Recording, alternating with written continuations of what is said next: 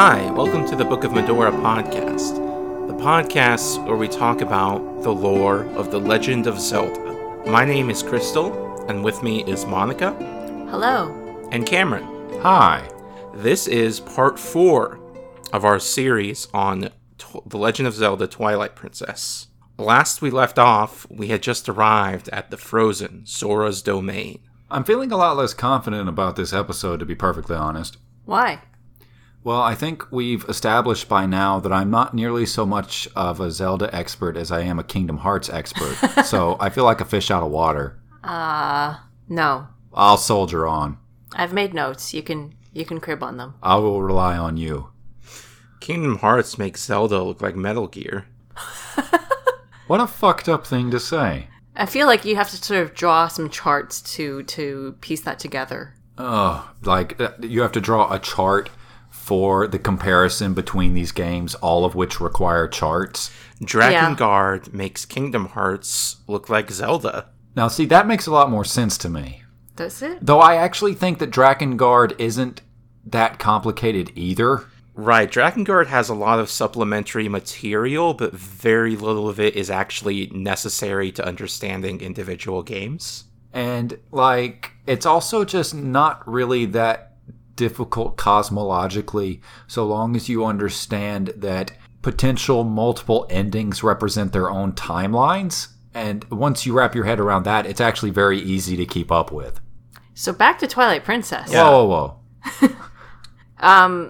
You get a giant flaming hunk of rock. No. Let's get back to exactly where we were, is that Zora's Domain is frozen. Yes. And you see all the little ghosties of the people frozen down in there. Yeah, and you go and you do the wolf senses and you see the Zora. That's really cool. Yeah. It's a really great sequence. And this is doubly interesting because it means that the villain of this game, Zant, is using the same mode of operations as the villain of the game that this is based on, Ganondorf from Ocarina of Time. Even though Ganondorf never did this. Yeah. Oh, he never did in this timeline, did he? No. So this is just Zant's own idea that he came up with on his own. Well, it may have been suggested. How? Even though Ganon didn't do it, he could have thought about, But Zant is the main villain of this game. Okay. Yeah. He's got nowhere to get that idea from. Even Ganon's like, dude, you know what would be so funny? If you froze Zora's Domain. But it confused me because Zant with Zelda, he storms in and says choose for your kingdom, yada yada. For the Zora, it was no, we're just going to kill all of you effectively. We're going to terrorize you by executing your queen, and then you're all frozen. Yep. For some Clearly reason. they chose wrong. Yeah. I guess. It's not actually super clear why Zant places more importance on central Hyrule than on the outlying provinces. It may be that Rutela refused to accept defeat. She would not acquiesce, and so she was killed. Yeah, it's quite possible. So anyway, you get to this sequence where all the Zora are frozen, and Midna is to progress at this point in the story, we're going to need to melt the ice, but where could we possibly get something carrying enough heat for that? And luckily, players with good memories will remember that when they went into Death Mountain for the first time, there was a tremendous explosion and a giant volcanic rock fell out of the sky. Or does that happen now, actually? No, it happened before. Okay.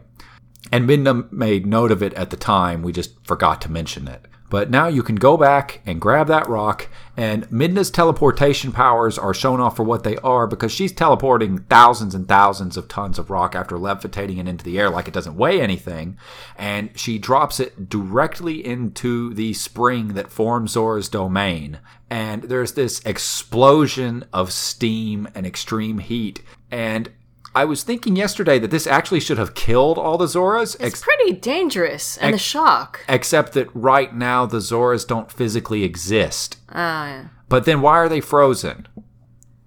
Freezing doesn't usually make much sense in fiction. No, but I mean, it doubly doesn't make sense here because they're just spirits, right? Yeah. And that's why they don't get boiled to death when the ice is flash boiled, right? Well, here it's spirit ice, but it's not spirit rock. It's spirit ice, but it's also not spirit water? Oh, And right. normal types can't hit ghost. When you make the water molecules further apart, it dissociates the spirit bonds. This sequence is very confusing. Nobody laughed It at my really Pokemon isn't, joke. Cameron. You're just being nitpicky. I'm not being nitpicky, damn it. It's just a little bit of a quirk of the metaphysics of the game that don't make a ton of sense if you stare at it for more than 5 seconds. Everything wrong with Twilight Princess in 13 minutes. Ding. Anyway, it was a good Pokemon joke. I almost said that it would have been fire and rock type. Okay. That's is bad Midna type. dark type? What do you mean? Is she dark type? If she were a Pokemon, would she be dark type? Midna? Yes, Midna from the Twilight Realm. I think I'd probably go Dark Psychic. Yeah. Yeah, that's a good combination for her, probably. Anyway, so you thaw all this out, and all the Zora are like, wow, this sucks. Our queen... And they never actually say what happened to the queen. But the queen... ... And we gotta go find the prince. And is this the place where Link finds the scent trail for the prince? No, you've got it out of order. Doesn't he talk to the queen first? Yes, Rutela appears. Okay. And I love Rutela's design. She is gorgeous. We're going to dedicate a solid minute to talking about how beautiful this design is. Do we need to get to the point where we actually find her? Because it's in Kakariko Village. No, she appears right now. Oh, she appears right now. In Zora's domain. Okay. Rutela is far and away the best character design in this game, and I would call her easily one of the best character designs that Nintendo's art department has ever put out.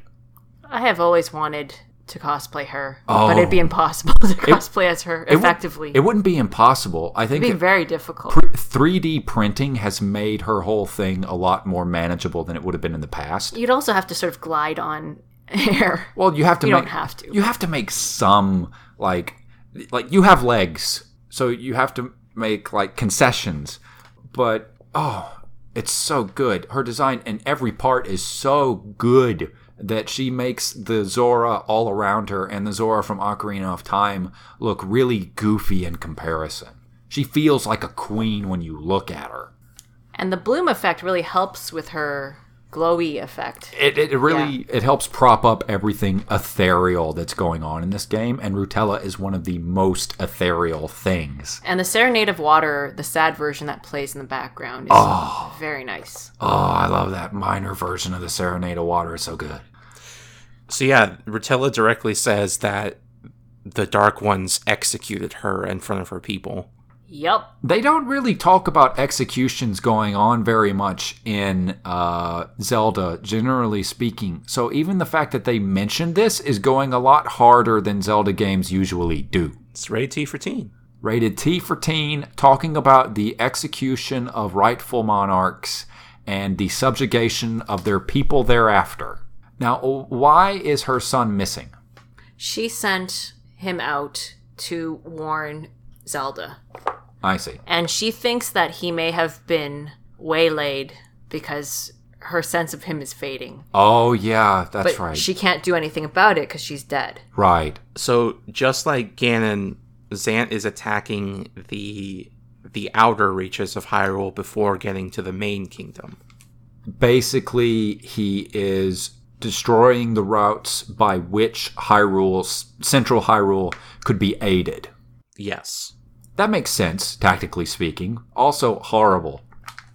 Murdering people and... Like, his intent was very much to murder Rutela in front of her son. What was her son's name? Rallis. Prince Rallis. And I guess he also intended to use her death to cow Rallis into complacency. Not complacency, he didn't compliance. even know about it at the time. He didn't? No. Well, no, because Rutela sent him away. I think because she knew what was going to happen. Because you can Rallis is the same character as what's the Rito Prince? What's his name? Kamali. Yeah, they're basically the same character. He is a lot like Kamali, only I think Rallis doesn't have nearly as long a period before he gets his shit together. Right. He basically wakes up and goes, oh no. Okay, I gotta go do the thing. But we aren't there yet. This sequence is actually very long. Yes. So the water's running again, so that means you can access the shrine. So you jump off the waterfall, one of the prerequisites for a good game. Yep. And you go back to Lake Hylia, and you enter you start the Tears of Light quest. Yes. And this one is huge. The Lake Hylia area is like easily as big as Farron Woods and the part of Eldon that you were searching for the Tears of Light. Kakariko Village and the Farron Woods combined would not be as big as Lake Hylia. Yeah, Lake Hylia has more water in it now, but still not nearly enough to fill up that gorge. No. Which is interesting. Why is that gorge so deep? Who knows? I guess it doesn't actually matter. Yeah, Maybe the way it's the a bloom symbol of- Go on. Maybe it's a symbol of Hyrule's, decay. Maybe. What about the bloom? The way the bloom interacts with the water texture, it looks very good. Yeah. Yeah. This is definitely one of the areas that I think is best served by the appearance of the Twilight. Was that really a different effect in the HD version where the bloom was cranked down? I didn't notice. I remember it's still looking pretty good in the HD version. The bloom is definitely more subtle in the Wii U. I hope they bring that to the Switch. I'd like to be able to play all the 3D Zeldas on my Switch. So you hunt the bugs. There's some by Lake Hylia. Yeah. There's some you go up to the fishing grotto. Oh, yeah, that's The one of the fishing things. girl. You have to go through load screens to find all these bugs. You have to go to Zora's Domain. Yeah, you have to travel over the entirety of the Lanayru region. It is enormous. And then there's a second last one by Hyrule Castle Town. Oh my god, I forgot By that. Talma's Bar. And then they're like, oh, where's the final one? There's nothing on the radar. Oh, it's appeared back at Lake Hylia. And it turns out it's a boss fight. That was pretty cool. It was very cool. And also, if you're scared of bugs, that boss fight is fucked up. Because when you get to Lake Hylia, it's like this enormous flying wasp creature that has a huge thorax. And when you knock it into the water, it lies on the back and it flails its 6 little legs, which are very fat and grub-like. And it's deeply disconcerting. The concept of invisible bugs it just kind of unnerves me already. Monica has not quite a phobia of bugs, but it is... 2 shades removed. It's basically a phobia of flying bugs. Any kind. She's not for them. But yeah, I actually really liked this particular one. I don't like having to go all the way back to Hyrule Castle Town to get one of the bugs. And then back to the lake. And then back to the lake again. This is one of the parts where they make you run back and forth, which Zelda games do occasionally, but this one felt particularly egregious within the context of the rest of the series. Was it also the flying It's the last minigame? bug hunt. It is the very last bug hunt, so they went big on it. Was there one up at the flying minigame, you mean? Or No, you ride the giant bird. Oh, were there bugs on the tunnel? I think so. Oh, that would have been a fucking nightmare. It is a nightmare. I don't like that flying game. Yeah, I know. It's very difficult. Well, not super difficult, but it's difficult enough to be not as fun as it could be otherwise. It needed to control about as tightly as Star Fox, and it did not. So you get the bugs back, Yeah. or the Tears of Light, and then you go speak to Lanayru. You bring back Lanayru, and Lanayru's like, Sup, I'm an enormous world serpent holding this orb of light in my mouth, and I look totally sick. What do you think these orbs are? I think it's just their light. It's sort of like the magical wish-granting orbs that you see spirit foxes holding. Okay. So I think that's just like manifestations of their power. And is this the scene when you're talking to Lanayru? This is the Dark Interlopers scene. Yes. Okay. Now, we did, of course, have an entire episode devoted to the Dark Interlopers. But for anyone who skipped that episode, and shame on you if you did, you should go back and listen to that one. It's a very good episode. But for anyone who did skip that episode, could we describe this scene a little bit?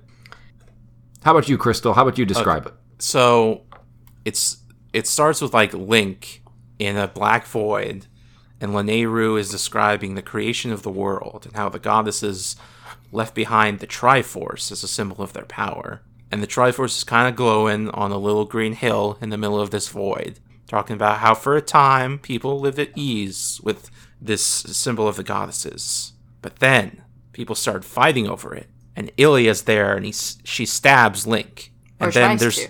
there's some dark links that show up, and they try to take the Triforce. and then a giant version of Midna's mask shows up, because it's a symbol of these interlopers' dark power. And then Link becomes evil too. But then the light spirits show up and seal them all away. Yeah, it's a very dreamlike sequence where Link and Hylia are used as symbols to represent the peoples of Hyrule. Link gets dusted, like Infinity War dusted. Yeah, he does get Super Infinity War dusted by the power of the interlopers. It's like Hylia's going to stab Link, but Link had his knife out first, and he stabs Hylia. And then there's like this big rain of Hylias, I think. Where did that happen? The rain of Near Hylias? the very end. Yeah. Okay. And during the warning. Oh, okay. So, and then there's the Dark Links. And I think probably a lot of interpretations of the Dark Interlopers extend from how Lanayru chose to represent them here. So this is also an interesting sequence because it implies that Link is experiencing the vision from wherever, like his perspective is anchored wherever his character model is used. So first he experiences himself stabbing Hylia, and then he experiences himself being destroyed by the Dark Interlopers, and then he experiences being a Dark Interloper who is then sealed away by the power of the Light Spirits. And as he's warned about the dangers of pursuing the dark power, about seeking out the things that he would want and the corruption that power can bring, he has this vision where he's surrounded by Hylia's falling like rain. Yeah, that was weird. Deep. But cool. It was very cool and also very fucked up, and I think it might be the source of a lot of people's affection for Twilight Princess's storytelling, because it is easily the most unique sequence in this game taken within the context of the rest of the series. Do you think that this light spirit or the light spirits were present at the beginning? Or are they just sort of narratively recounting the parts that they didn't see and then, only stepped in after when the goddesses told them to do something? That's a good question. I don't know. What about you, Crystal? I think the light spirits were probably very early creations of the goddesses. Yeah. You're seeing them as being like sort of akin to the role provided by the three main players in the what you would call the mainline Zelda games. The three light spirits are manifestations of the three god servants. But even then, there's eons passed between the creation of the world and the interlopers appearing. What you're suggesting is that the light spirits were not necessarily witness to the creation of the world, and their telling of it may also be apocryphal. Yes. Because we tend to subscribe to the theory that the light spirits are, or at least may be, the same characters as the dragon gods in Skyward Sword, and they were empowered by Hylia, not by the gods of the Triforce. What's notable about this cutscene is also... Oh boy. This is the part to discuss it. Sorry, I keep on getting mixed up as to the actual time. Yep. But the key line was uttered by Lanayru. It was then that the goddesses ordered us three light spirits to intervene. Which meant that there were three light spirits at the time that the interlopers were sealed, which implied that one of the light spirits was not a true light spirit. To Cameron and Monica playing this game for the first time. We were so fucking hype to see Chekhov's gun just hanging there on the wall that the idea that it was it Pharaon who said, I am one of the four? Pharaon or was it Ordon? Ordon. It was Ordona. One of those two. And we were ready for that to begin. We were so ready for that to be the big twist of the game. And it didn't happen, and we were very disappointed. I think what Lanayru just means here is that the goddesses ordered the three light spirits of Hyrule. Yeah, or there may very well have only been three at the time. Ordona may have come into existence after, when it joined Hyrule, sort of. A much younger light spirit. Which, that's basically what the text says. But before we had seen the entirety of the text, you can understand how we would have read that particular line, knowing how we engage with these games. You can understand how we take that particular line and go, oh. We are very careful not to jump to major conclusions these days. That's not true. We try to reel it in. Let's talk about God of War. That one was entirely accurate. Yeah, I know, but it was still a very big conclusion to jump to and told us basically... It made perfect sense. Told us everything about the characters from that point forward. Anyway. Yeah, so this was a really cool sequence, and I think in many ways it's the best sequence in the game, but our tendency to, I'm not going to say overread, but our tendency to read into scenes as hard as we do also kind of spoiled, not so much mine, but definitely Monica's first time through the game. Yeah. Because we expected it to get a lot more complicated and intense than it ultimately did. Can we talk about the warning that Lanayru provides at the end? Please.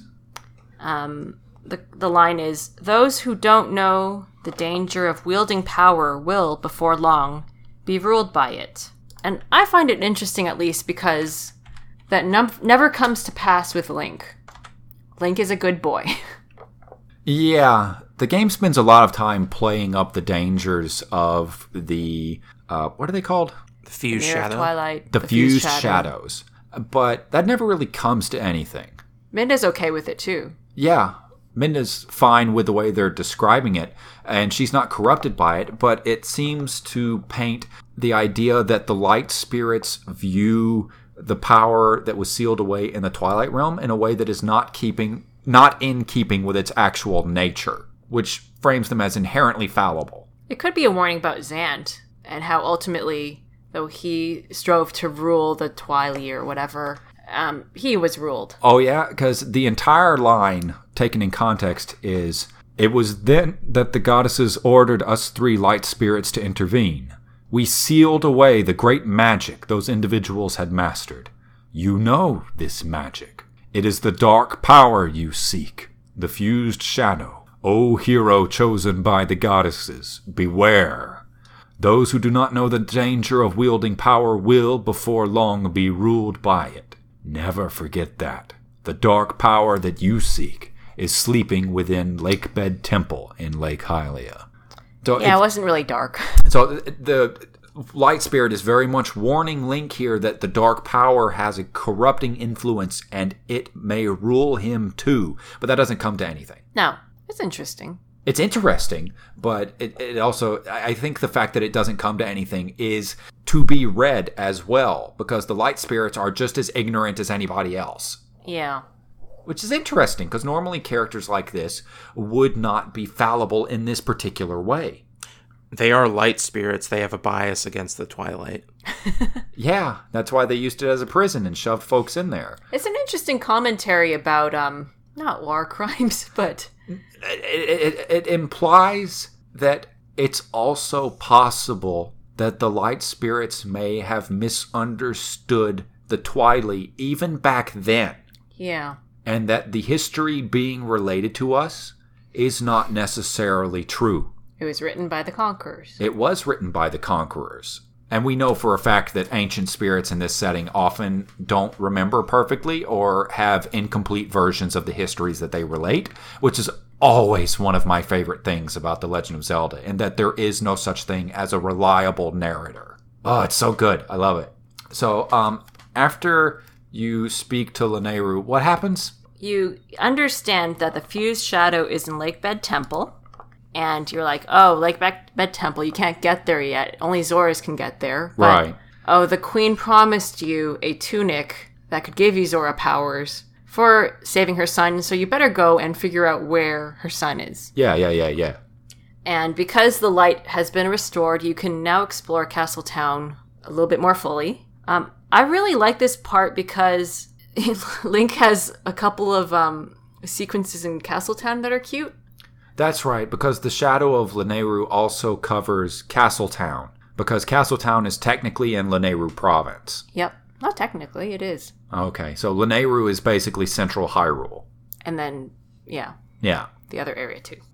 But it's the part where Link wanders the town, and then I think the southern exit, you can spot an apple, and he really thinks it's really juicy, so he wants to buy it. And then he sees, oh no, they're selling apples over there too, so he's got to compare. And then he finds some bread, and it seems very tasty, smells great, but it's too expensive. So you put it back. And then you find a flower, and it's really pretty, and he wants to buy it, but nobody's manning the booth, so he can't.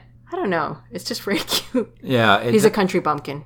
Yeah, he is definitely overwhelmed by being in the city and trying to buy things. And it is the most textual characterization that we get for Link in this game, which is pretty cool. It's the only time he's really characterized outside of him growling at things and throwing them off of cliffs. Yeah, so Link goes back to where he found Hylia and Telma and the Zora Prince. That's right. Is this his first conversation with Telma? I believe so, yeah. Yep. Okay. Hylia does not recognize Link when he appears. And Telma sees that Link definitely recognizes Hylia. Also, I love Telma. Telma's the best. Oh, you can also talk to the Friends of Hyrule. Oh, again. yeah. And I wanted to draw attention to this part because Shad and Ashe recognize the hero's tunic. Now, hold on a second. Let's describe the Friends of Hyrule for just a moment, because I think that they're introduced in a sequence where the soldiers of Hyrule are acting foolish, and then when it's suggested that they should help escort Hylia across Hyrule Field, they all get scared and run away. I don't think the friends are in that cutscene. No, they're not in the cutscene, but then you can go over and talk to them. Oh, yeah. Because that cutscene is very important, because it shows that the Knights of Hyrule as they exist now are not what they need to be to defend the kingdom. Yeah, and that's why the friends are there. Yeah, the Friends of Hyrule. Is that what they're called? No. What are they The called? Resistance. The Resistance. It's not even... They don't even know what they're resisting. They have no idea. They know that there's like a bunch of Bulblins running around, but that's about all they know. Though they do also recognize that the military and the establishment of the royal family isn't doing anything for the common people, so it makes good sense that they would take up arms themselves. Yeah. The Resistance is also drawn a lot more realistically than most characters in this game. Yes. They all have very distinct character designs. Who's your... let's go over the members of the Resistance. Okay. So there's Telma, of course. Telma is kind of like the facilitator of communications, and she runs the bar in Hyrule Castle, and she is the first indicator of this particular character designer actually really liking big women, which is a break from everything else in the series up to this point. There's Aru, who's an old man who's been around the block before. And he looks a lot like Rauru, incidentally. Yeah, he does kind of... He's a Rauru. He's like Rauru. He's like a grizzled soldier version of Rauru. There's Ashe, who is the girl knight. And she's the tough one who looks down on all the other knights of Hyrule, and it's understood that she kicks the most ass. And then there's Shad, who's kind of a nerdy boy. Yeah, he is a nerdy boy, and he's best known for constantly being shipped with Link for no reason. Except that he's basically the opposite of Link. Yeah, they can't have somebody as manly as Link, a youth. I'd say Aru is as masculine. A youth. Yeah, I know, but like... And there's Mysterious Helmed Person. Mysterious Helmed Person, who's known to be the swordsman of the group. But you can go up and talk to Mysterious Helmed Person, and he's like, "Hey, Link!" And he takes his helmet off, and it's Russell. But Do you tell Russell about his kids in this sequence, or does he already know about them? I don't recall. I definitely don't. Why does Russell abandon his wife? Because he feels that the Bulblins running around like that, being able to attack towns at random, is such a big concern that he needs to address it, period. And the rest of the village will help to take care of his wife. I think he set out originally to find the kids, but then he understands that the kids are okay. Yes. Link does tell him about Kakariko, I think. Yeah. But there's still work to be done, so he has to stay out a little bit longer, in spite of how much he's worrying about his pregnant wife back at home. But anyway, Shad and Ashe recognize Link, his outfit, and that he's dressed as the legendary hero. Yes, that is interesting, isn't it? What is it that they say? Shad thinks that Link has made this costume for himself, that he's essentially cosplaying, and he kind of poof-poo laughs at it, only he says, "Well, when you're done with it, can I buy it off of you?" And then Ashe thinks that Link is an actor. Which... And that's another indication that the hero of time is clearly remembered. They put on plays, and it's not unheard of for somebody to cosplay as him. Or at least some version of the hero. Probably the Hero of Time. Definitely the Hero of Time. Yeah, because they don't remember Skyward Sword Link as of Ocarina of Time, so why would they remember him in this period? So yeah, it's interesting that stories of the Hero of Time, even if they're mostly apocryphal in this timeline because they often didn't happen, have managed to carry forward. I guess that he would be the hero of the Gorons and whatnot would still be remembered, and that he was remembered as a man instead of a 10-year-old makes a certain amount of sense. Well, he must have done some things afterwards, too. Do you think that he came back and did more heroic stuff while still wearing his tunic? Yeah. Oh. And then he grew up and then lost an eye and stuff. Oh, he's so much cooler. I wish we had seen this version of Link. He was so cool. But yeah, just the fact that they have these stories mean that Link did not toil completely in obscurity. Even the Zora referred to Link wearing the garb of the hero in my people's legends. Yeah, because Link helped the Zora at least one time and is known to the Zora royal family. It's kind of a running theme throughout this series where Link is remembered especially by people who are not human. It's a cool little detail. Because Link's the only one who goes out and helps them. It's true. The king doesn't do shit. Kings in Hyrule tend to be very bad. Princesses, they do fine. Kings, they're bad. So Link offers to help where the soldiers do not, because they need to bring Rallis over to Kakariko because there's a famed shaman there. Yeah, and it turns out it's Renato. Yes. And he's a great healer, but getting the boy to Kakariko is going to be a problem because there's tons of Bulblins running around. Why is it that the Resistance doesn't help with this in particular? They're not busy. Too fussed. Yeah, they're busy doing other things and researching what's going on at Hyrule Castle, and they can't split themselves up to help this one person, I guess. Know. Why the fuck doesn't Russell recognize Hylia? Mystery. A lot of other problems. Something?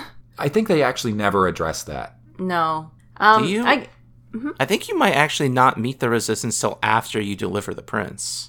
And Hylia stays at Kakariko.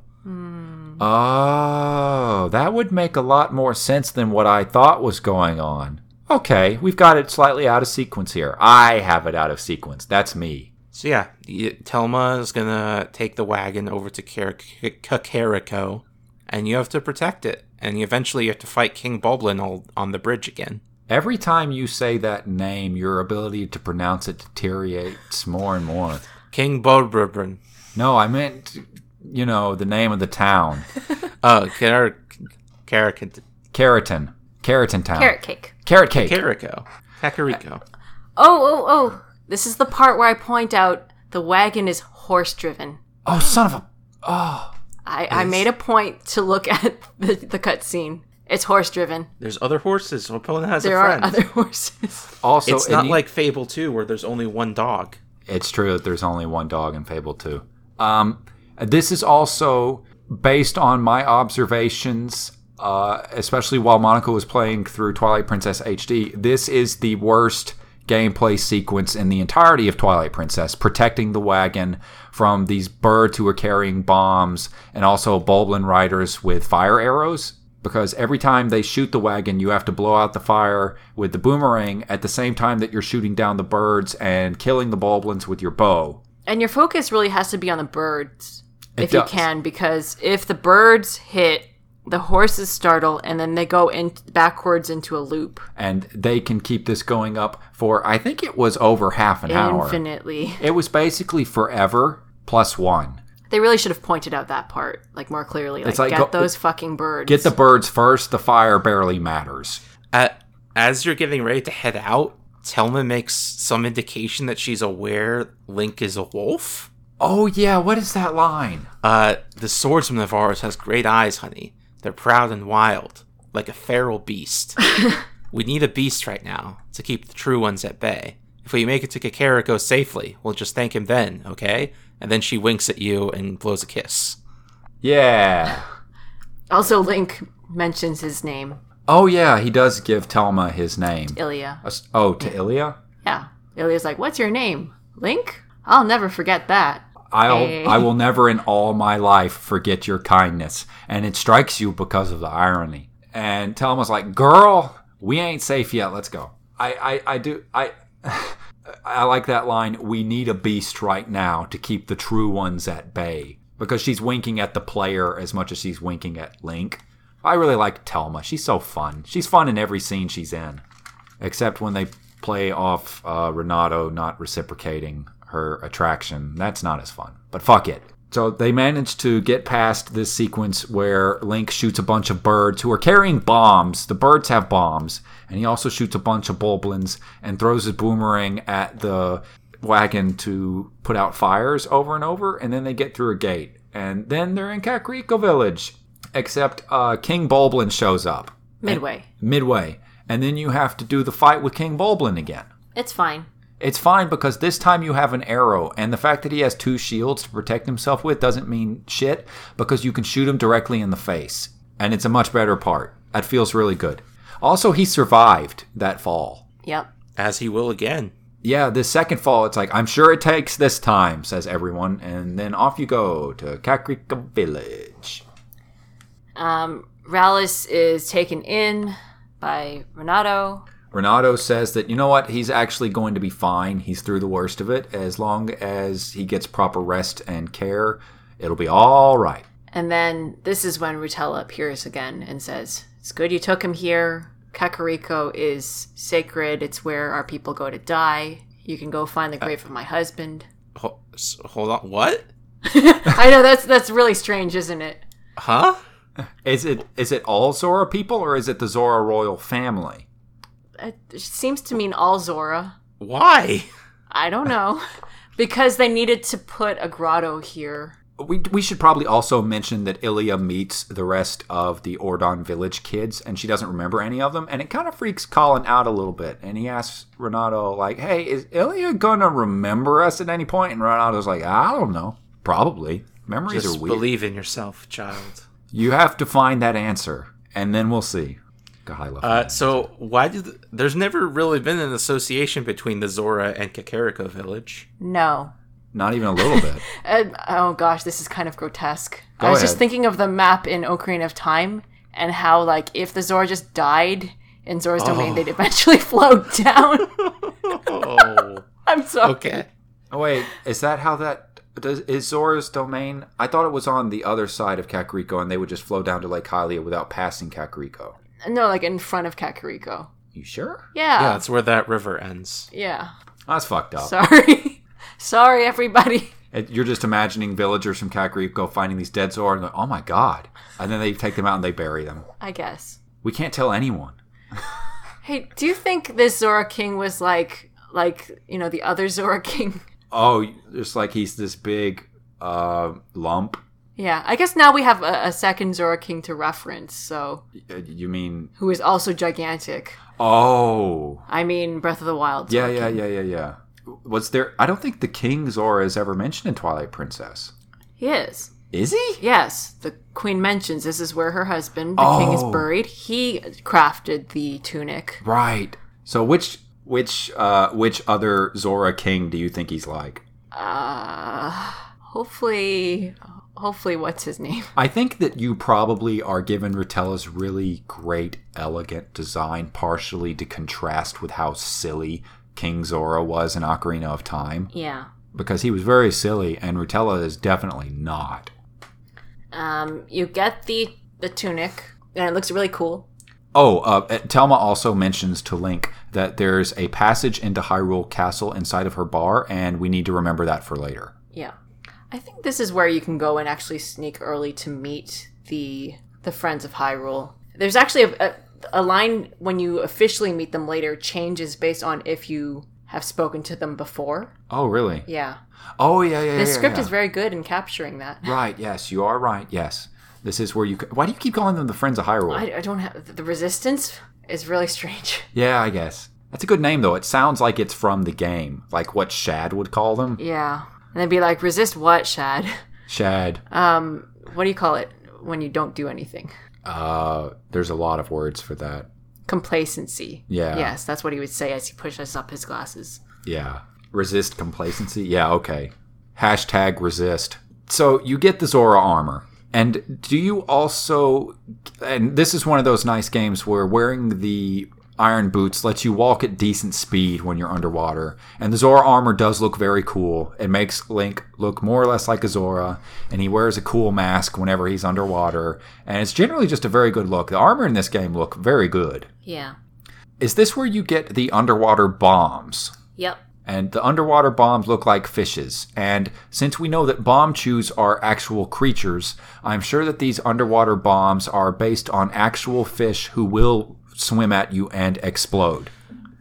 We also find out here that Gorons can breathe underwater. Yeah! Is that what was going on? Yeah, because they're given to you by a Goron. Oh, that's right. Was he just asleep on the lake bed next to King Zora's place? I think he was stuck in a rock or something. There's one you can bomb out in Zora's domain. Uh-huh. And he rode the fiery rock. Oh, yeah, he was sleeping on top of it. And then everybody was creeped out because some sort of rock was staring really hard at them. And you go down and look at it, and it's just him, and he's like, yeah. Where am I? It's a Goron. How am I going to get home? It's fine. Good luck. You know, during the water shortage in Hyrule Castle Town, at some point in Hyrule Castle Town, there's a Goron, and he's like, this city air isn't right for me. I can't wait to go back and like into hot springs. And you're like, is it too dry? Because I'm pretty sure Death Mountain's really dry. Yeah, but Gorons love hot springs in Twilight Princess. Yeah. They love humidity. Yeah, it's trippy. Well, that means that their workday is long and unpleasant, and every time they go and they chill out in the baths. And they breathe underwater. Where are we now? Lakebed Temple. Yeah, we're finally in the temple. And you do the dungeon. Tell me what's special about Lakebed Temple. Well, you know. Okay, so Lakebed Temple is apparently created specifically to house one of the fused shadows, or at least it feels that way. Do you think it's a modification of the Water Temple from Ocarina of Time?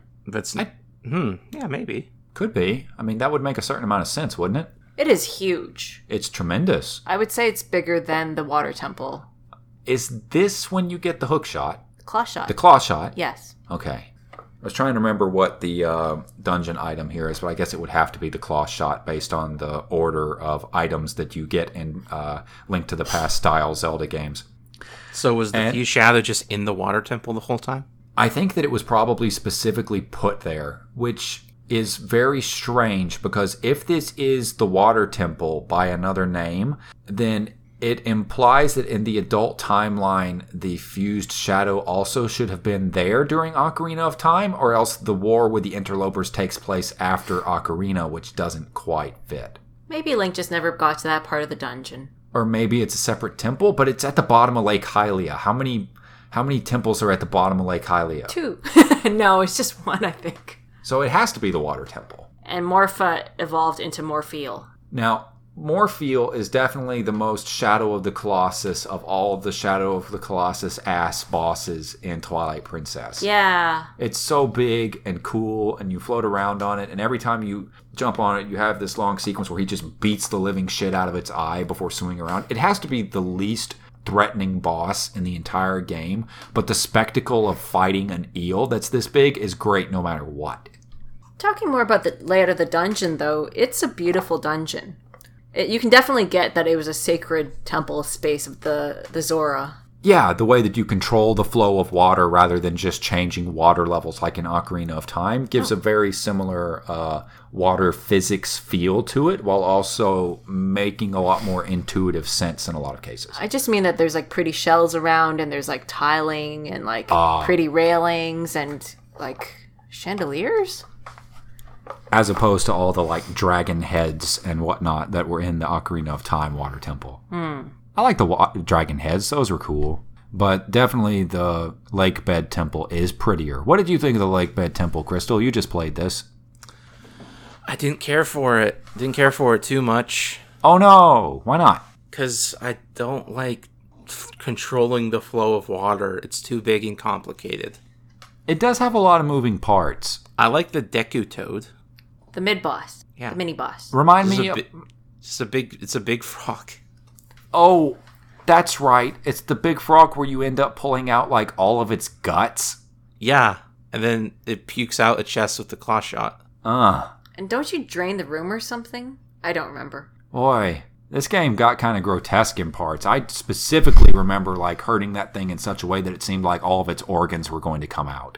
You do keep stabbing its tongue over and over. Yeah, and then it vomits. And you get your item.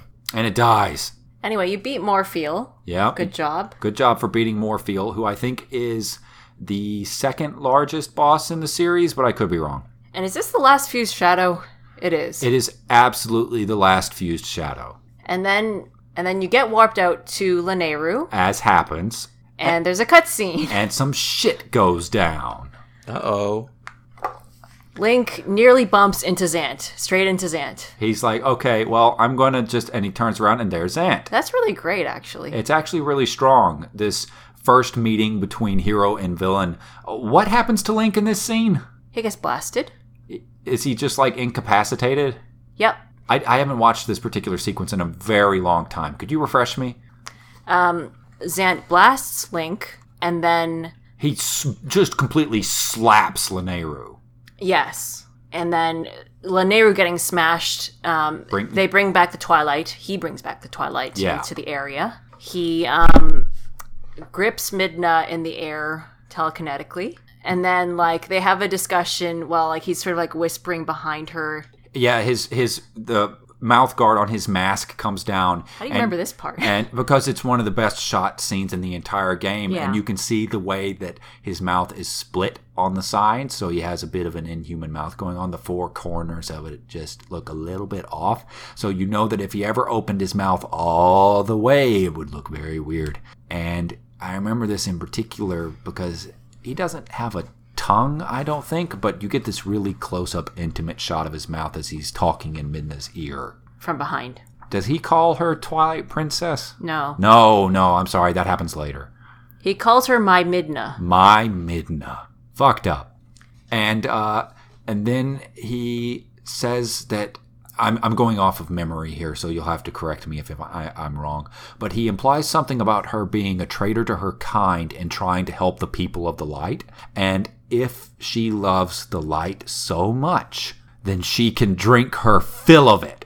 And he raises Lanayru and blasts Midna. No, he releases Lanayru, and Lanayru comes up to defend itself and coats the entire area in light so powerful that it basically annihilates Midna on the spot. It reverses her color palette. It hits her so hard. This scene really implies... Well, there's two other things that happened before then. Oh, no. Midna accuses him of abusing their people's magic, and he's like, oh, you think it's that? No, it was given to me by my god. Uh-huh. And that's when you know Ganon's in the game. No, come on. Let's keep going. And also, Zant seems to be, like, lecherously interested in Midna. He wants... yeah. It's like a really, like, a leeringly sexual scene. It's either leeringly sexual and... like really, really creepy, or it's creepy in the sense that they actually had some kind of relationship in the past, and this betrayal goes much deeper than we thought it did. Yeah, possibly. It could be either of those, and I prefer to read the one that's less scary. That's me. Actually, this is also one of those scenes where you're like, if this was like true form Midna, this would be like more fucked up. You could not do this scene framed in this way with a Midna that looks like a person. Not only because he like psychically bashes her all around the place before the real shit starts, but just the way that she's suspended in the air, that would not work with someone who looks like a human woman. Rated T for teen. Rated T for teen. But yeah, you got that vibe too, Crystal, yeah, like when he's holding like Midna she's about to be blasted by the light, and he's like whispering in her ear with his weird mouth, as Cameron described. Yeah. And he says he wants her on his side, not just for him, but also for their people. But also for him. Their entire relationship is basically painted in this scene, and we don't have enough information to say exactly what was going on between them, but the implications have resulted in so many fanfics. Yeah. It's not bad. I enjoy them. No, they're good fanfics, depending on the route that they take with it. What's your read on their relationship, Crystal? I'm not really sure how to interpret this scene. other than Zant, definitely has a sexual lust for Midna. Yeah. Well, it's definitely quasi-romantic. It's fucked. It's interesting because Zelda games don't usually do this. Doesn't he mock her for her shape at this point? No. No? I don't think so. Pull up the lines. Okay, hold on. He does say, no matter how much you may desire otherwise, you will never be more than a shadow to them in this light world. Okay, now during this sequence, Zant bringing back the Twilight transforms Link back into a wolf. It's actually really well done. It is very good. And I think that Link is incapacitated by being forcefully transformed again. Oh, he gets slammed. Multiple things going on in this scene. And the specific thing that he says, I'm just going to read Zant's whole thing here. Midna starts off with saying, "My king, you who do nothing but abuse the magic of your tribe, you must be joking." And Zant says, "How dare you? Are you implying that my power is our old magic? Now that is a joke. This power is granted to me by my god. It is the magic of the King of Twilight, and you will respect it. My Midna, did you forget? That beast is one of the light dwellers who oppressed our people. No matter how much you may desire otherwise, you will never be more than a shadow in their world. You cannot consort with their kind. But if we can make their world ours, Midna, light and darkness will meet at last. Our tribe will take back their realm, and sweet darkness will blot out this harsh light. And that is why, Midna, I need you. Not just for me, but for all of our people. Lend me your power." And she refuses. "So be it. I will return you to the light world you covet." Yeah, you get the sense that Zant wants Midna to be his queen. The way they lovingly animate his tongue as he says, "I need you," is really something. Yeah. Yeah. And if Zant is reading Midna correctly at this point, it implies that she's already very attached to Link. Yeah. It implies, like, saying that she wants to consort with their kind. Yeah. Consort meaning something very specific when it comes to kings and queens. So, yeah, it's interesting because he knows her feelings and he's telling her to put those aside. And it's one of the most fucked up sequences in Zelda history, by far. And then, Lanayru blasts everybody, especially Midna, and then warps them out. There's something here in that the explosion that transformed Link jams a rock into his head. Oh, yes. And that means that when Lanayru gets up and blasts the area with light in an attempt to combat Zant, who has left by now, and he's there. It hits Midna so hard that it reverses her color palette, and Link is not brought back into the form of a person by being returned to the light world because a shard of Twilight magic is stuck in his fucking head. I find this hilarious because Lanayru warps Link and Midna out. Yeah. And then you get a little few lines from Lanayru afterwards where it's like, yeah, to like fix you up, Link, go and talk to Zelda. But the funny thing about it is, Lanayru does not give one shit about Midna. Yeah, that's what I was going to get to. And then you go back to it and you think, none of the light spirits have acknowledged Midna in any way. And usually she hides from them, but Lanayru must have seen Midna before blasting her with the full brunt of the power of a light spirit. Are they racist? I think they're actually super racist. They don't like the Twilights. No, they don't. And they don't accept that they could change and grow and be like really decent people. Not ever. Which makes the ending of this game particularly interesting. Yeah. So, that's the beginning of the best musical sequence in the game. Mm-hmm. I think. You know the one, is that Midna's Lament, or...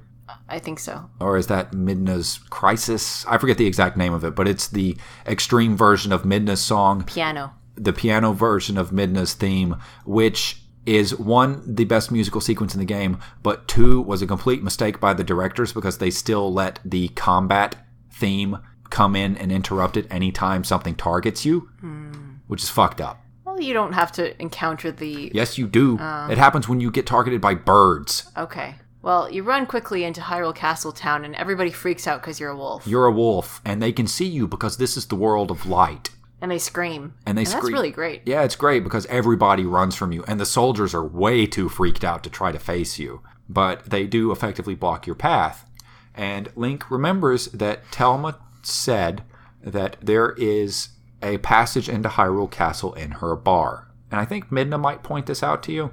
Various animals mention it on the way. Yes. And you head towards Telma's bar, and the doors open, and you go inside, and it's never shown exactly who, but I like to imagine that Telma beats the shit out of Wolf Link and throws him back out the door, and then locks the door behind him and is like, well, I'm not getting in that way. And then Telma's cat, Luis, shows up. I only realized that this was a Telma and Louise joke yesterday. I don't know. I don't know why. We've had this game for 12 years. There's a point where you can overhear a conversation between the Resistance. They're talking about Link. And Shad has a line that implies that Link doesn't know true fear because he's just the stupid country boy. Yeah, because he's not from Hyrule proper. It's... Oh, I see. Okay. He's a country bumpkin. Yeah. And this is why the scene with them thinking that he's like cosplaying, it happens before this. So I think it's before you go to the water temple. Okay. Do we want... Let's read this particular one. Crystal, are you looking at that yes, part I am. in the script? Okay. Do we want to do the version where you've spoken to them before, or the one where you've never spoken to them? Oh, I don't see both versions here. Oh, if you do Control F for if you've never talked to them before. The line that Monica is referring to here assumes that you've never talked to them before. So which one do we want to do? Both? Okay. I'll be... Okay, you guys pick your own roles. I don't care. I'll be Shad. Oh, man. Okay, I'll be Ashe. Okay. I heard that an acquaintance of Talma's defeated the beast that had been attacking tourists on the bridge. Yes, you remember that young man who came by here the other day? His name was Link. You don't mean the hero type? Unbelievable. So that get-up wasn't just a costume. Well, now, that isn't a bit of a shock. I was rather snotty to him, if I recall. Holy shit. I suppose I should apologize when I see him next. I'd hate for him to resort to fisticuffs or some such. I like how you've turned Shad into like this 1950s era radio fuckboy. Okay, I gotta up my Aru game. No, wait, hold on. Okay, sure. And you've gotta up your Eshe game. Wait, what am I supposed to do for Ash? Fuck, fine, okay. I heard that an acquaintance of Talma's defeated the beast that had been attacking tourists on the bridge. Now, wait, we need to clarify that we just read the version where you've talked to them as Link before. This next bit that we're going to read assumes that Link has never talked to them before. Okay, from the top. I heard that an acquaintance of Talma's defeated the beast that had been attacking tourists on the bridge. His name was Link. It sounds as though he brought Talma and her young ward to Kakariko Village. That was fucked up. I can't believe you did that. And here I was, thinking Hyrule was empty of men. Oh no, I don't believe he's from Hyrule proper at all. No, my understanding is that he's from the small neighboring province of Ordona. This may sound horribly elitist, but people who do not know the city simply do not know fear. He's such a fuck up. Yeah. See, that's... Crystal, would you call Shad a fuckboy? Yeah, Shad's what you call a fuck boy. Okay. I'm never sure if I'm using that properly, but it's like, fuck you, Shad. Terribly judgy. What the fuck, man? This bad motherfucker who showed up and fights all these monsters, and he's like, we're not, hey, motherfucker. Anyway. You sneak past all of them on the roof, the rafters. Uh-huh. And then you get into Giovanni's? Giovanni's. Yeah, on the other side is the entry into Giovanni's house. Thank you to the script writer. What was the script writer's name again? Oh. Gotta scroll up. M Blue 201. Thank you very much. And when you go into Giovanni's house, you meet Giovanni, who is a man made of gold, and there's Pose. And here you're introduced to one of the larger side quests of Twilight Princess. Monica hates this particular one, where you need to kill 100 Pose, each of whom has a piece of Giovanni's soul. Giovanni was a merchant who traded his soul for wealth And as these deals tend to go, he was transformed into a golden statue. With gems for eyes, or was it rupees? And also his cat is a statue. Oh, poor thing. I don't like the Poe quest because, one, there's no way to turn the day to night or so on. Oh, yeah, and some of them only appear at night. All of them only appear at night. Oh, that's fucked. Two, there is no specific location indicator. Oh, you just know that they're in a particular area. And you have to listen for them at night. Yeah, Right. I mean... It's fucked. You can lose track. It makes sense that you can't do the sun song, though, because this particular link is tone deaf. Yeah. And also, there's no sun song grass, so I don't know what they were supposed to do. But yeah, like, as you're going on this really important quest to carry your dying friend to see the Princess of Hyrule, hoping to get your form restored and be able to save your friend, or like your tormentor, depending on how you read the relationship. This guy stops you and says, "Hey, I'm a huge asshole. Can you help me? Oh, where are you going? Okay, bye." And let's see.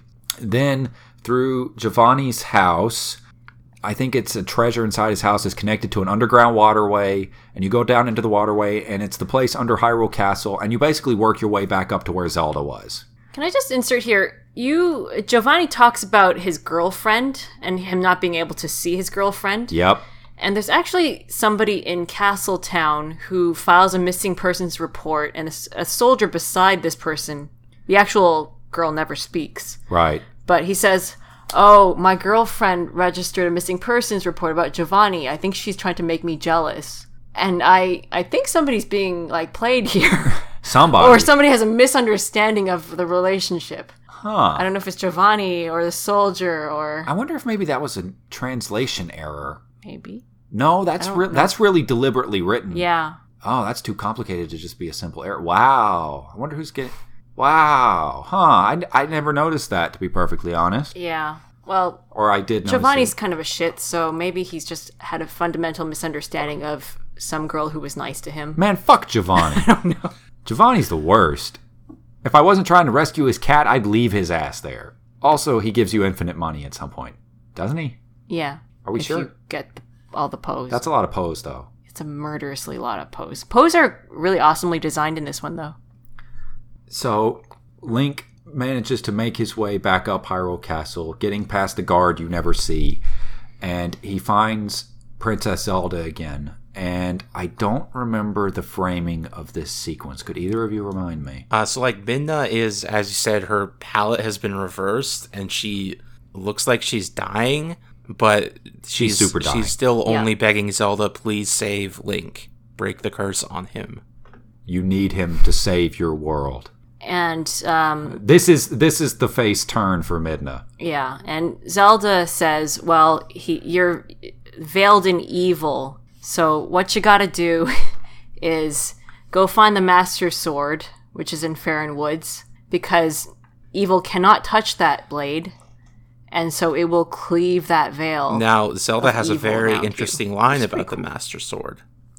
"There you will find the blade of evil's bane that was crafted by the wisdom of the ancient sages, the Master Sword."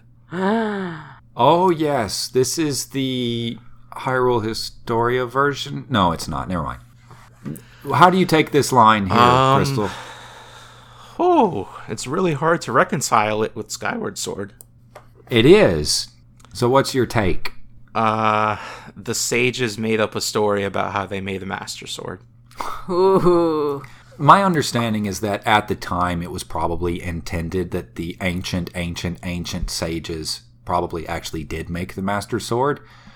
But with the extra context of Skyward Sword, which did not give a shit about this particular line, this line becomes apocryphal. And Zelda just has the wrong history, which means that even the person possessing the power of the Triforce of Wisdom is not a reliable narrator when it comes to ancient history of Hyrule. There's a lot of interesting things about this this scene. Interestingly, if we had gotten that exact same goddamn line in Breath of the Wild, it would be a lot easier to reconcile. Right. Yeah. You were saying? So, let's see. Here, Zelda identifies that she was also blessed by the goddesses with a special power. She's a special girl. She sees it as being sent by the goddesses. And Midna talks about how, oh, Link, you can get to the forest on your own, right? And no, he can't actually. Good thing that Zelda does a thing here. And Midna asks Zelda for one more thing, which is telling Link where the Mirror of Twilight is. Which means this is a secret that she would know, and Midna knows that she knows. And this causes Zelda to realize who and what Midna is. And she's like, oh, shit. And that's interesting. And Zelda decides on the spot what needs to be done here. Yeah, well, she's apologetic to Midna because she sees a lot of this as being Hyrule's fault, her people's fault. And that gets interesting because when you try to piece this together, you're like, what exactly was their fault? I think Zelda at this point already knows that Ganondorf is involved. It's very possible, yes. She's either apologizing for having the Twilight thrown into... She's apologizing... the Twilight Realm. Either on behalf of the world, the Light World, or on behalf of Hyrule. Yeah. But I feel fairly certain that she's saying, oh, sorry, this seems to be linked to this recent development, well, recent on the scale of things, where we threw, the King of Evil. The great devil of this setting. Into your place, and, a place that was previously quite peaceful has been upheaved, and it's our fault. Well, she doesn't know that it was peaceful. But nothing gets better when you add Ganon to the mix. Yeah. Sorry for putting Satan in your world. Yeah, that's basically what it is.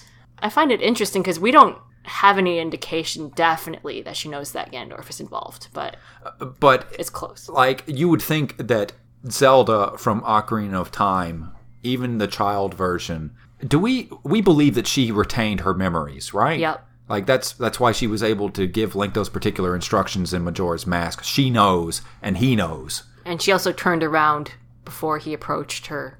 Yes. In the ending. She knew he was coming. Yes. So, do you think that the story of Ganondorf and what he did in another time is something that Ocarina of Time Zelda would pass down along her lineage? Yeah.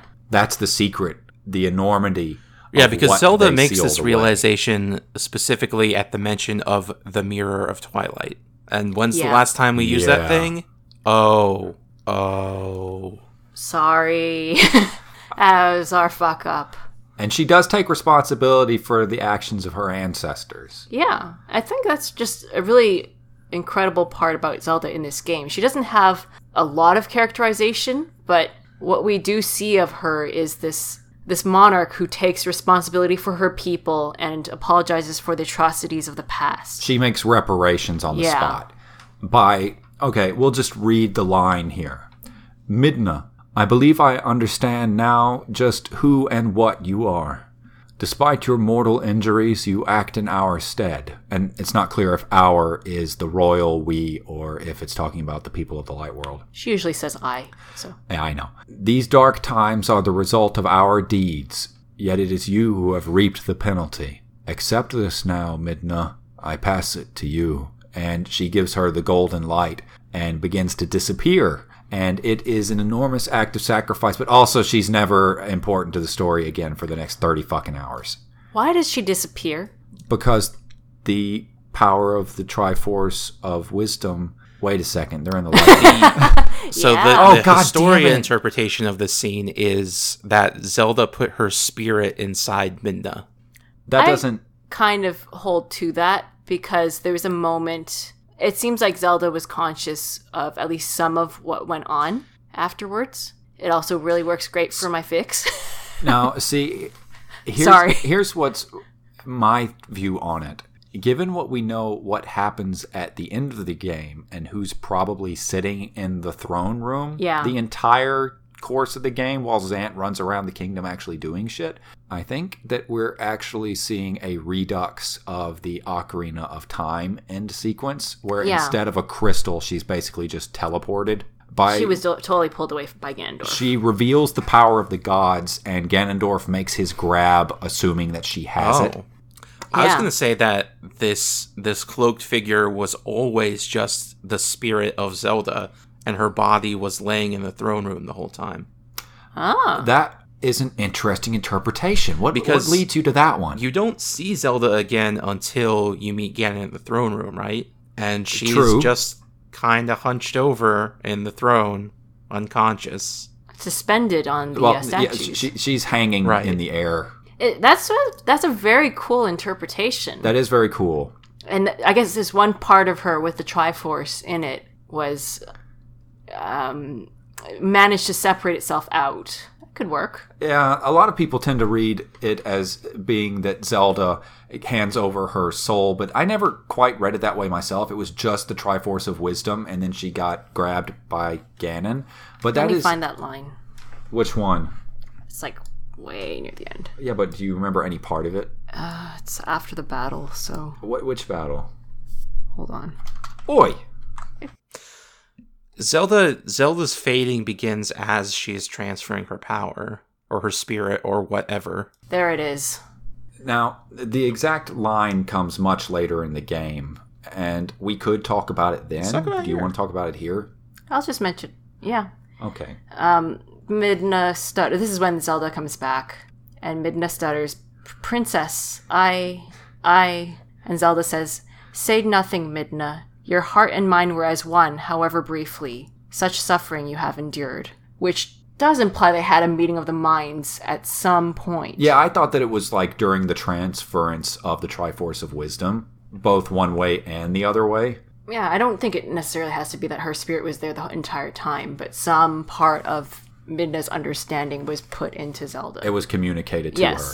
It didn't necessarily... It's not like Zelda's soul sticks to the Triforce of Wisdom or knowledge from one mind necessarily passes to the other, but maybe they just touched each other very briefly, and a great understanding passed between them. You know, it's interesting. People talk about this Zelda being very boring, but I think that she gets more characterization per line than any other version of the character. Yeah. She's just not in 95% of the game. You get a sense for her character through the parts where she's there, though. Well, yeah, but it's also an enormous waste. Yeah. Now, Midna fills that gap quite nicely. Mm-hmm.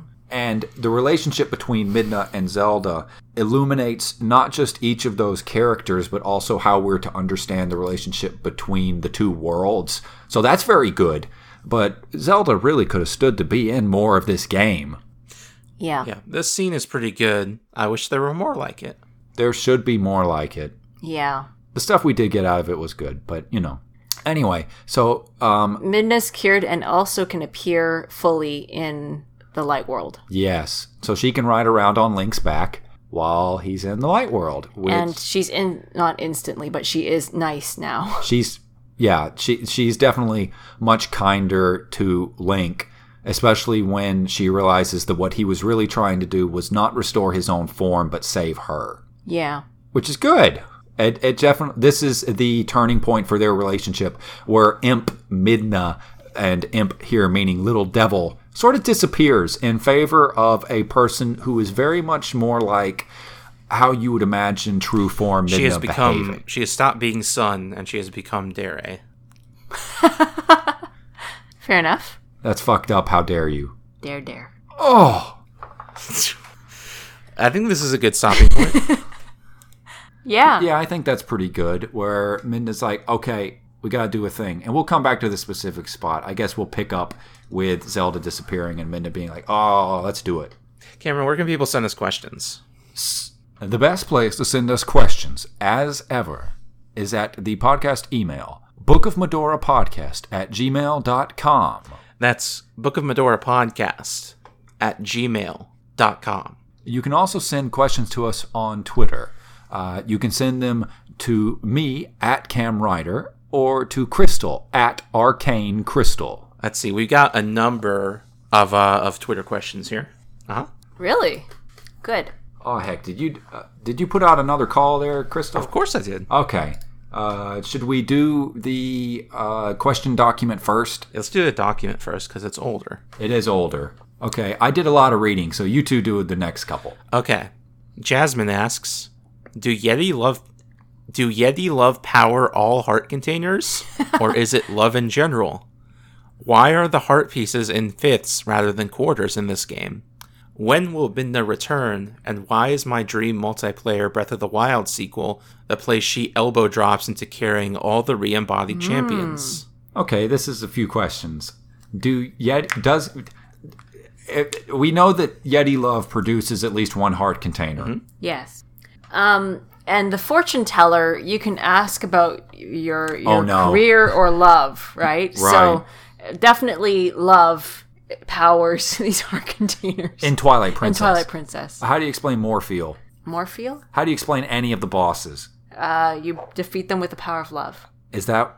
I don't know. Is that what happens? I don't know. No, actually, she never talks about those heart containers. She talks about the heart pieces. Right, yes. So the heart pieces are fueled by love. The heart containers are entirely separate. Some of which may be powered by love. Yeti love. But they can also be produced by hate. Sure. Hate or love both come from the heart. But they are definitely the power of the heart, I guess, in Twilight Princess in particular. What's your take, Crystal? I think it is indeed all powered by love, and the life essence you take from the bosses is indeed all of the love that they had for whatever they love. That's fucked up. Even Morpheal has Even love. Star-Lord? Even Star-Lord loves bones. Sand. Poking people. Riding around as a giant skull in a circle. He was having so much fun. That's pretty fun. He rediscovered himself in those final moments. But you never get a heart that. container from Ganon. That's true, you don't. He doesn't have nothing. love. He doesn't even love himself, really. Ganondorf couldn't get the Soul Stone. Ganondorf would literally crack the planet in half. Yeah, he would get the Soul Stone the other way. Yeah, he would trick someone else into getting the Soul Stone for him. Yeah. Or he'd cut the Gordian knot, one of those. One of those. Also, he wouldn't bother with the fucking Infinity Gauntlet, he'd just get the Triforce. Okay. Or he'd let Thanos get it and then take it from Thanos. Sure. Oh, you know what, never fucking mind. Why are the heart pieces in fifths rather than quarters in this game? What are your thoughts? There weren't enough things to collect in this game. God damn it, that was my answer. Yes, of course. There were just a couple of bugs, like 20 bugs, and then everything else was rupees, and then there were like maybe too many rupees. And there's Let's dial it back a bit. in this huge fucking world. And there's no collection of anything. It's really weird. No big pose. Well, there's pose. Big pose. No big pose, but regular pose. No Koroks. Yeah, but the Skulltulas. No Koroks. I think that the reason the heart pieces are in fifths rather than quarters is probably because there are more bosses than is usual for a Zelda game. Because this game has a lot of dungeons. And the world is big and they had to put more stuff in it. Even though not a lot of heart pieces around anyway. To have the same number of heart pieces resulting in the same number of max hearts, each heart piece has to be worth less than they were in something like Ocarina of Time. So I think the lore reason is that since the Picori are cousins of the Twilight, they are in fact energized by the presence of the Twilight, and therefore can make more heart pieces to spread throughout the world. But why aren't the heart pieces less potent? They aren't. Link, as the manliest Link, is just 20% stronger? Yeah.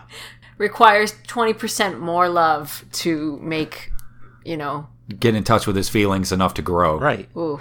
Okay. Do we think that Midna will come back? She No. is back in Hyrule Warriors. Hyrule Warriors is pretty much the only capacity in which I could theoretically see her returning, because as much as we talk about it here, direct sequels that reuse characters outside of Ganondorf do not happen in the Zelda series, especially when it's removed by a decade or more. That's actually the big reason that I think Daphnis could not have been Ocarina of Time Zelda, because they don't bring back characters. But they could. They could, but they don't. There's Linebeck and Linebeck's descendant. Oh, I There's love Nico. Linebeck. You're absolutely right. Nico is in 3 games that are widely separated by Vati. time, and I had forgotten that. Well, Midna's descendant could appear. Midna? I would really like ancient wise Queen Midna. Yeah, that'd be cool. That would be cool. But also, the Twilight Realm exists in a really cosmologically difficult place, so I don't think we'll ever see it again. And that's Sorry. it. Sorry, Jasmine. I don't think she's coming back. Jonathan asks, why is Hyrule divided by massive chasms? And as an addition, by stringy corridors. That's the $64,000 question, and we haven't got an answer, I don't think. I mean, maybe the Twilight did it. Yeah. The Twilight did just it? made some cracks in the world. Do you think that it's ever mentioned? Is it ever mentioned by anyone in the script? No. Is the Bridge of Eldin going over one of those massive cracks?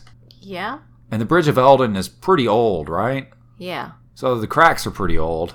Maybe they shattered their Triforce. It happened in whatever war the Hero of Time distinguished himself in before dying. Oh. Yeah, okay. You know what? That's as good an explanation as anything else, and it does fit with how much devastation Ganon can cause without using the power of the Triforce. Maybe they fired giant lasers. The Guardians. Yeah, the Guardians. They fired giant lasers at Twilight Princess Ganon. And the landscape. Yeah. Well, I mean, he flies, I guess. The moon fell on Termina and it caused a big earthquake. These are all equally valid answers. I do What like... you mean invalid? No, I really like Crystal's explanation that, like, Hyrule was just really torn up in the war that killed the hero's shade, and or, because they're not necessarily the same thing, you know, kind of, the war that imprisoned Ganondorf. That was totally the same war. Yeah, it's completely the same war, but we'll get into that near the end of the Twilight Princess series. Okay. The real reason is something to do with the production of the game, but I can't give any good... I don't think we can give good insight to that because it doesn't make a ton of sense. The Triforce ran out of RAM. Okay. So there's just big gaps. Frankie asks, what's better, this or Sonic Unleashed? I would say Twilight Princess. I would also be forced to say Twilight Princess, but I do like Werehog Sonic being compared to Wolf Link. Oh, I see. I have not played Sonic Unleashed, but I'm probably going to guess that it's Twilight Princess. I know that we have a lot of Sonic fans who listen to the podcast because Sonic fans are everywhere. So I'm not going to say that Sonic Unleashed is bad, but I think that the game is very uneven in a way that Twilight Princess is not. I'm a Sonic fan. Okay, yeah, see, there's one Sonic fan who listens. How good is Sonic Unleashed I think for Sonic you, Unleashed Crystal? is a pretty good game. Okay. Would it be one of the better 3D Sonics? It is in... Hold on, let me think. It's in the top 10 3D Sonics, I can say that. How many 3D Sonics Quite are there? a number. Huh, I did not know that. Oh my god, there are more 3D Sonics than there are 3D Marios. Currently, Sonic Unleashed is at number 86 on the Let's Plays list. Ooh, wait a second. Doesn't that make it like 10 ahead of Witcher 3? Check where Witcher 3 is. Yeah, Witcher 3 is all the way down in 112. And have you ranked Twilight We Princess? have not ranked Twilight Princess. Okay, well, I guess that Frankie will get the definitive answer when and if the crew ever ranks Twilight Princess. Yes. A lot of games better than Witcher 3. Sure. I mean, you guys ranked it scientifically and objectively, so how can we possibly argue? Let's see. Tank Hammer asks, what animal form would Zelda turn into if she switched roles with Link? That's a good question. Also a wolf. Uh-oh. This is turning into a completely different sort of fanfic. I was thinking she'd be a bird, because flying is cool and very useful. Yeah, I'd say she'd be a bird. It is the symbol of the kingdom. Yeah, she'd be like a raptor or something. Okay. Or maybe an owl. That'd be cool. This is Nighthawk. Or not Nighthawk. This is Lady Hawk. Lady Hawk. Hell yeah. There's like a 15% of our podcast listeners who are nodding along going, yeah, that makes sense, Lady Hawk. And like 85% of us who are going, what the fuck are you Yeah, I like talking Dragon about? Age 2. Oh, yeah. And then there's Crystal representing the percentage that's going to be like, yeah, we also enjoy Dragon Age 2. Because the main character in Dragon Age 2 is Hawk. And colloquially referred to as Lady Hawk. I got it. Because the female version of Hawk is the better version Would Zelda of be an character. owl? Owl's a good pick. Shoebill's a good pick. I think a falcon is a good pick. I think it would have to be a morning bird. Morning bird. Not an owl. Oh, you're saying it needs to be diurnal. But owls are Yes. wisdom. Yes. Yeah, but that's also a very Greek take on wisdom. What if she was like a raven? Okay. Like Hold a on, white animals raven. associated with wisdom. Ravens ravens and crows are very associated with wisdom in a lot of cultures. I guess she could also be like a fox. Foxes are Yeah. clever. And very sacred in Japanese. Yeah. Deer are cool. Yeah, she could be a deer. She could be an ant. I don't know that being a doe is particularly conducive to this kind of adventuring, though. I kind of like her as a shoebill or a hawk or a raven. She feels like she would be a bird to me. Yeah, I can go with raven. Big white raven. Cool. Daniel asks, would a werewolf Link be hot? Yes. I posted the picture. Oh, let's go see. Isn't Wolf Link technically a werewolf to start with? He is, yeah. Oh, this is a very different kind of werewolf Link. This is regular Link with the facial markings that Wolf Link has, as in the blue glowing tattoos, a wolf tail and wolf ears, and that's it. Otherwise, it's just Link. I recognize the fan artist. Oh, you do? She draws a lot of Z-Link stuff. Well, of course she does. And of course, that's why you know her. Yeah. I think that a lot of people would argue that Werewolf Link is already hot. There has to be part of the community that's really into the way that Wolf Link looks, right? Yeah. Yeah. Like, Wolf Link is a top shelf furry of that kind. I don't know what you call it, I assume. Show my ignorance here a little bit. Quit staring at me! But like it really depends, because some types of werewolves can be hot, but some types I would argue it would be really difficult to be hot. But Link's always hot, so probably yes. Jasmine asks, do you think Russel's adventuring party would go on to do heists, woo guards, and otherwise sow chaos in the spirit world were there no Link No, I don't involved? think they do much at all. I think at some point they would run afoul of Zant and they would all be killed. Oh, man. No, but like a cool heist team when like Hyrule is clearly like ruled by evil. You're saying that they're like The actual resistance. they're an insurgency. Yeah, that'd be cool. That would be cool. But they would be very ineffective. Let's be real here. Eventually they would run afoul of one of the game's two main villains, King Bulblin and Zant, and that would be it. But they'd have cool deaths. That's what I think. No. Yeah, I know. But also, if they're just spirits, they can't really fight, because we know that spirits don't really stand a chance against the shadow beasts. Yeah. Sorry, I'm just looking up a bunch of pictures of Werewolf Link. I'm pretty entranced by this page. Please share. Yeah, I've been posting a lot. Oh, wow. Okay, Crystal has just flooded us with Yo. with like 15 images. Or is it 15 of the same? No. No, I'm just clicking wrong. Okay, there's a more, like, what I used to think of as a werewolf when I was a kid. And, yeah, Wow. that particular one with the smoky art style where Link has, like, the transformation hanging around him, that's pretty hot in a scary way.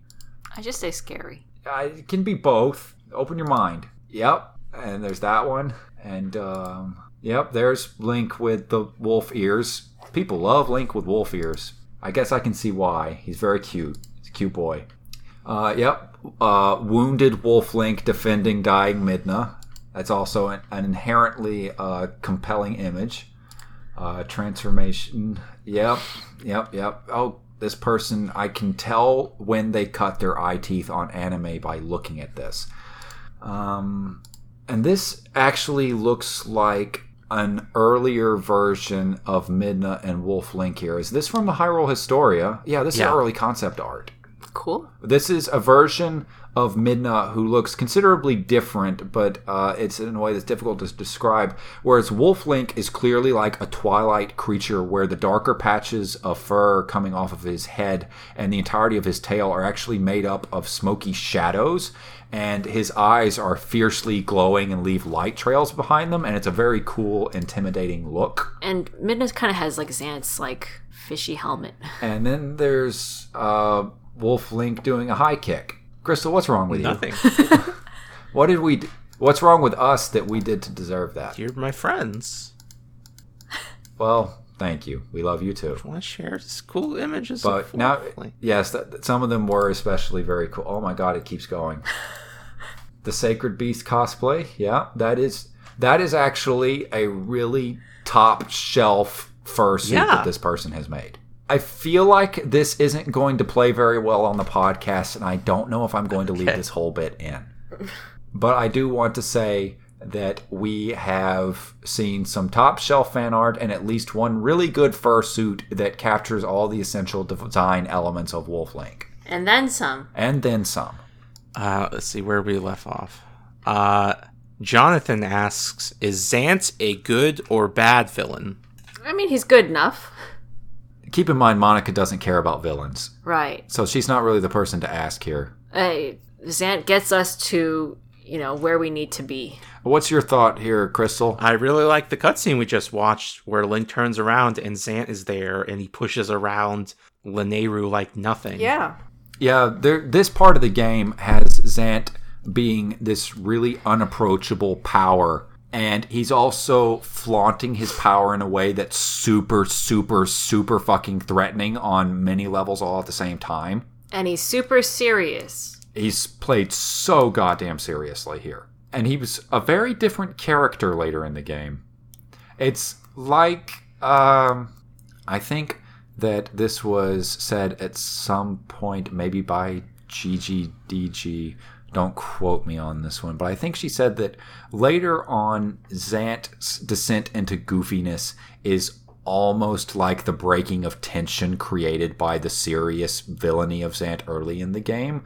Like, they can't commit to any serious villain for too long after Wind Waker Ganondorf was the way that he was. And I think that might actually be true, because we do definitely see Zant unravel. I think that Zant's a good villain before being not much of a villain at all. Almost like two different characters. Yeah, I was going to say it kind of felt like they had two different concepts for the character. Because it plays very, very differently. The Infinite Justine writes in, if the Twilight Realm's nature isn't inherently evil, why does the Twilight Mirror corrupt things so dramatically? It's implied to be a major part of the motivation for Midna's decision to separate the realms, and I don't think the Twilight made the mirror, so it's an odd choice.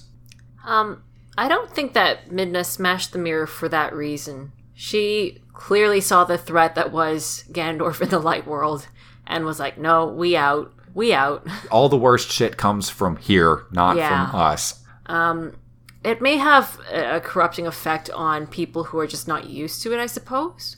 I think that probably, at least to some degree, because this is actually a very popular motif, the Twilight Mirror's corruption powers may be a reference to Hans Christian Andersen's story. Was that The Snow Queen? Yeah. The Snow Queen, which is about the shattered pieces of an evil mirror freezing people's hearts and making them into someone else. I don't think the Twilight Realm is evil. I do think it is vinegar, and the Light Realm is baking soda. They have very strong chemical reactions. Yes. So I think both the fused spirits, the fused shadows, and the mirror are described to be corrupting, but they're two completely separate things. Yes. And the Mirror of Twilight, Infinite Justine, is correct. It was not created by the Twilight. No, it was definitely made in Hyrule.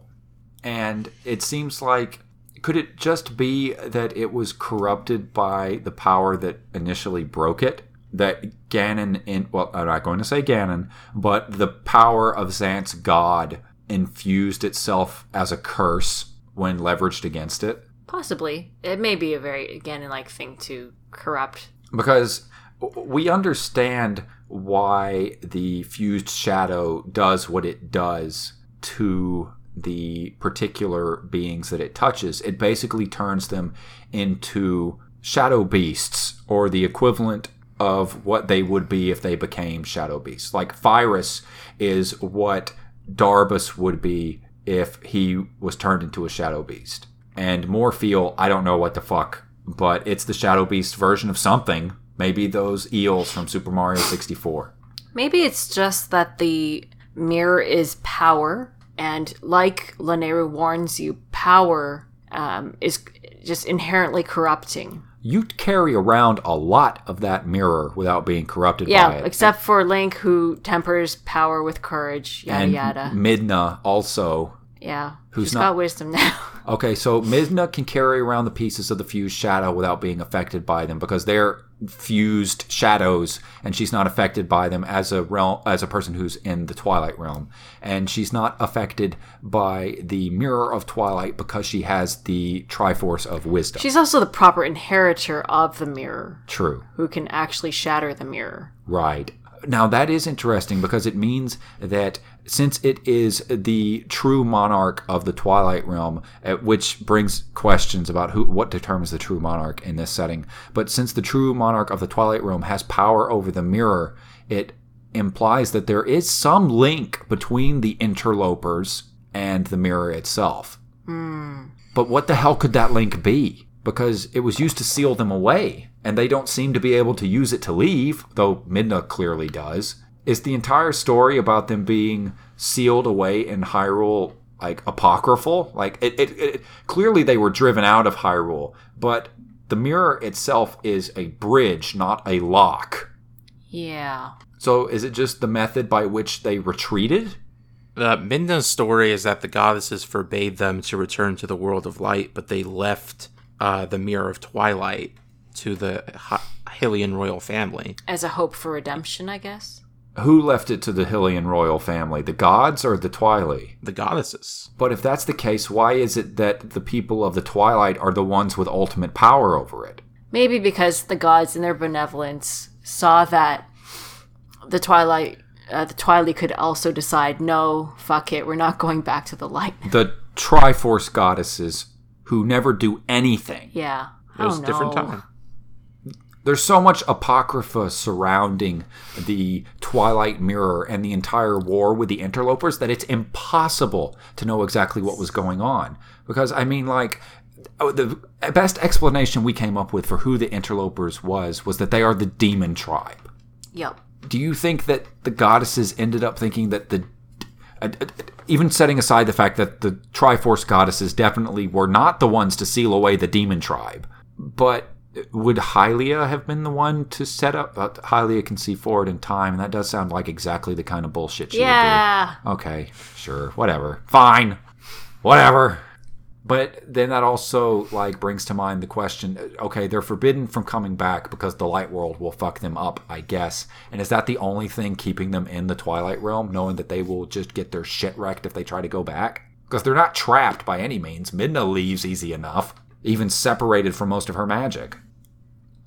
Anyway, it's a connection for people of the light to go into the Twilight, I guess. but it also allows Twilight people to go into the light. Yes, but they can get there anyway. It's a situation that suggests a lot of questions that the game isn't particularly interested in answering. That's not a weakness, but as people who tend to overanalyze things as hard as we do, it does make us run around in circles a little bit. Does Midna get to the light world through the mirror? I thought it was that Zant banished her. No, she doesn't know where it is. Wait, what makes you think that she doesn't know where it is? Because she asks Zelda to... No, she asked Zelda to tell Link. Why can't she tell Link? She's dying. And the explanation for where it is requires more of a conversation than she thinks she has time to have. But wait, how does Link find out where the Twilight Mirror is? If she didn't come through the mirror, then how did she come through? There are portals to the Twilight Realm that open up, I guess. Or no, the portals look the same even if they're opened up within the Realm of Light. Well, no, she also mentions that, like, people of the Twilight can just walk out of the Twilight. She does mention that. Yeah. When did she mention that? When she says, like, to get into the Twilight or out of it, you need somebody from the Twilight. Right. But that's also not true. Because the sages can use the Mirror of Twilight, too. Well, yeah, they weren't mentioning the mirror first. Well, Midna expected the mirror to be in the Arbiter's grounds, but there was only a piece of it there. So I guess at some point she picked up that that's where Hyrule kept it. Unless she just came through there in the first place. We'll get to it, I guess. I guess we'll get to it, but that is a question. How did Midna get... This is probably in here somewhere, and I can't remember it, and it's going to make me look very silly. I think she just followed Link out. She saw Link. No. How did she get into Ordon? At what point? in the beginning of the game? How did she first get to Hyrule? How did she leave the Realm of Twilight? First, she saw Link turn into a wolf. No, baby. How did she leave the Twilight Realm? Before all this. Before the game started. Because the world is permeable in those half Twilight corrupted light areas. What? Ganon did it. Sure. Did she just hitch a ride on a shadow beast? Sure. The ones that attack her on sight? No, the world is permeable. I don't know if that's actually suggested anywhere outside of what Russell says. We'll figure this out later. I mean, it doesn't matter that much. She snuck through a portal, summoned by King Bulblin. Crystal's asking questions that's going to tear this podcast apart. Here's a much easier question from Dan Silva. Is Telma gay? Yes or no? She's not, because she's openly attracted to Renato. Yeah, there's space for her to be attracted to women, but she is canonically and concretely attracted to at least one man. Yeah. We concretely know Telma's preferences. Yeah, the writers portray her as being absolutely straight. Cass asks, have you read the gay Carrie Peach comic where Zelda and Midna get together and merge the worlds together by shattering the Twilight Mirror? Yes. I have not. Really? I may have. It was circulating on Twitter. I think it's 15 pages long. I think I have, actually. You should get Cass to link it to you and then send it to Monica, because I can't remember where I saw it. I'm sure if you just search Carrie Peach, Twilight Princess. There are a lot of good fan works that really play up more of the relationship between Zelda and Midna, and that's great. Oh, I see you found it while I was searching. Thank you. So we'll go over this a little bit later. Or do we want to take a break while everybody reads this? I want to read this. Is this the Sure. whole thing? Okay, I'll be a minute. Oh, 1 out of 5. Okay, got it. Yeah. Monica stepped off to read it on her phone.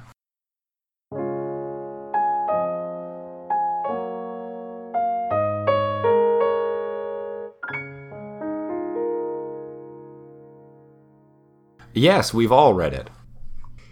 That was a good nice. comic. It is definitely a good comic. It's also very cute, and it's also the kind of thing where it's a very different read on the characters than you would expect, I think. You're talking about Zelda's level of experience as a monarch. As compared to Midna's in particular, yeah. Because it turns Zelda into sort of a... she's definitely the supplicant in this in many ways, because the Twilight Realm is portrayed as possessing much ancient knowledge that the Light World does not have, and that the Light World would not be able to contribute much to the knowledge of the Twilight Realm. And it also portrays Zelda as being deeply inexperienced in ruling in a way that Midna is not, which is a very good read on the characters that makes for a very compelling comic, but I think also is very different from how they're presented in game. I'd almost say it was flipped. I don't know if it's necessarily flipped, because by the end of it, Midna has learned her lessons and grown into the fullness of who she needs to be as a ruler. The starting off point. She definitely learns from Zelda, is the thing. And Zelda in this game is, they call her princess, but she's a queen. And she knows what her people need, and she knows how to act in any given moment. She's as wise as any version of the character has ever been. But I do like this comic. This comic's fucking great. It's a very cute comic. So it's Carrie Peach, and it's a Zelda Midna comic. And what's the name of the comic? The name of the comic is Coda. It is part of a larger anthology that you can buy on Twitch.io called The Legend of Gay Zelda. Yes, the specific URL you can use for that is Gay Zelda, all one word, gayzelda.itch.io. And that's got a fanzine of some stories that are exactly what they sound like. I've read a bunch of Zelda Midna and they're great. Oh, yeah. It's always nice to have interaction between the ladies without Link. You could say that it's the best pairing involving Zelda in this game. Crystal, am I wrong? I mean, you're not wrong. They do literally share a soul for a minute. Yeah.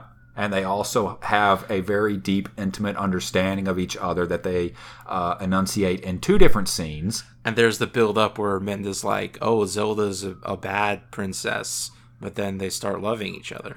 Yeah, it's perfect romance for some of the very best romantic fanfic that money can't buy. I don't mind this ship. I take that back. Money can buy fanfic. Be sure to commission your favorite fanfickers. They'll write shit for you. The framing of the scene is interesting because Midna's mostly just worried about Link and not herself, even though she's the one who's actually dying. But also Zelda doesn't pay that much attention to Link. She's mostly worried about Midna. Yeah. Zelda's first concern is sending the hero on his way to protect the kingdom, because her first concern is always the kingdom. But when it comes to act personally, she does reach out to her sister monarch. Well, I mean, in a practical sense, Link will get rid of the evil thing that is corrupting him right now. He's going to get the Master Sword. He'll be fine. Point him to where he needs to be. He'll get it done. Midna's literally dying, and she's not part of this whole, reincarnation kerfuffle triad thing. I wonder if the comic is intentional in the way that it sort of reverses their relative levels of experience.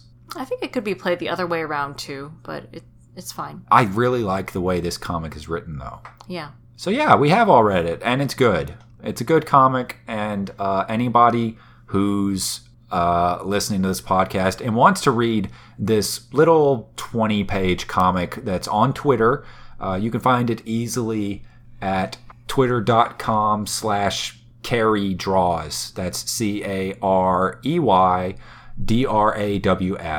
Anyway, good comic.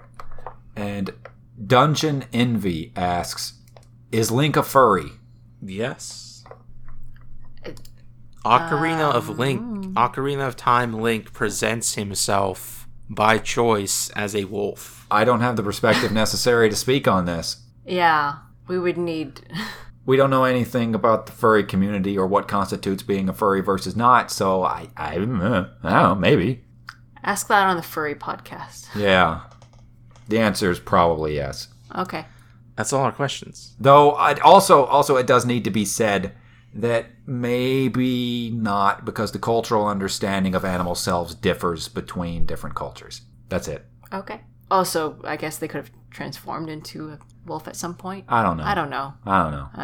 Sorry, what were you saying, Crystal? I was saying that's all the questions. Yeah, questions. We're done with them. Cameron, where can people send us questions? You can send us questions to the podcast email, bookofmedorapodcast@gmail.com. That's bookofmedorapodcast@gmail.com. Where can people find you online? You can find me on Twitter @CamWriter and nowhere else. You can find me at Arcane Crystal on Twitter.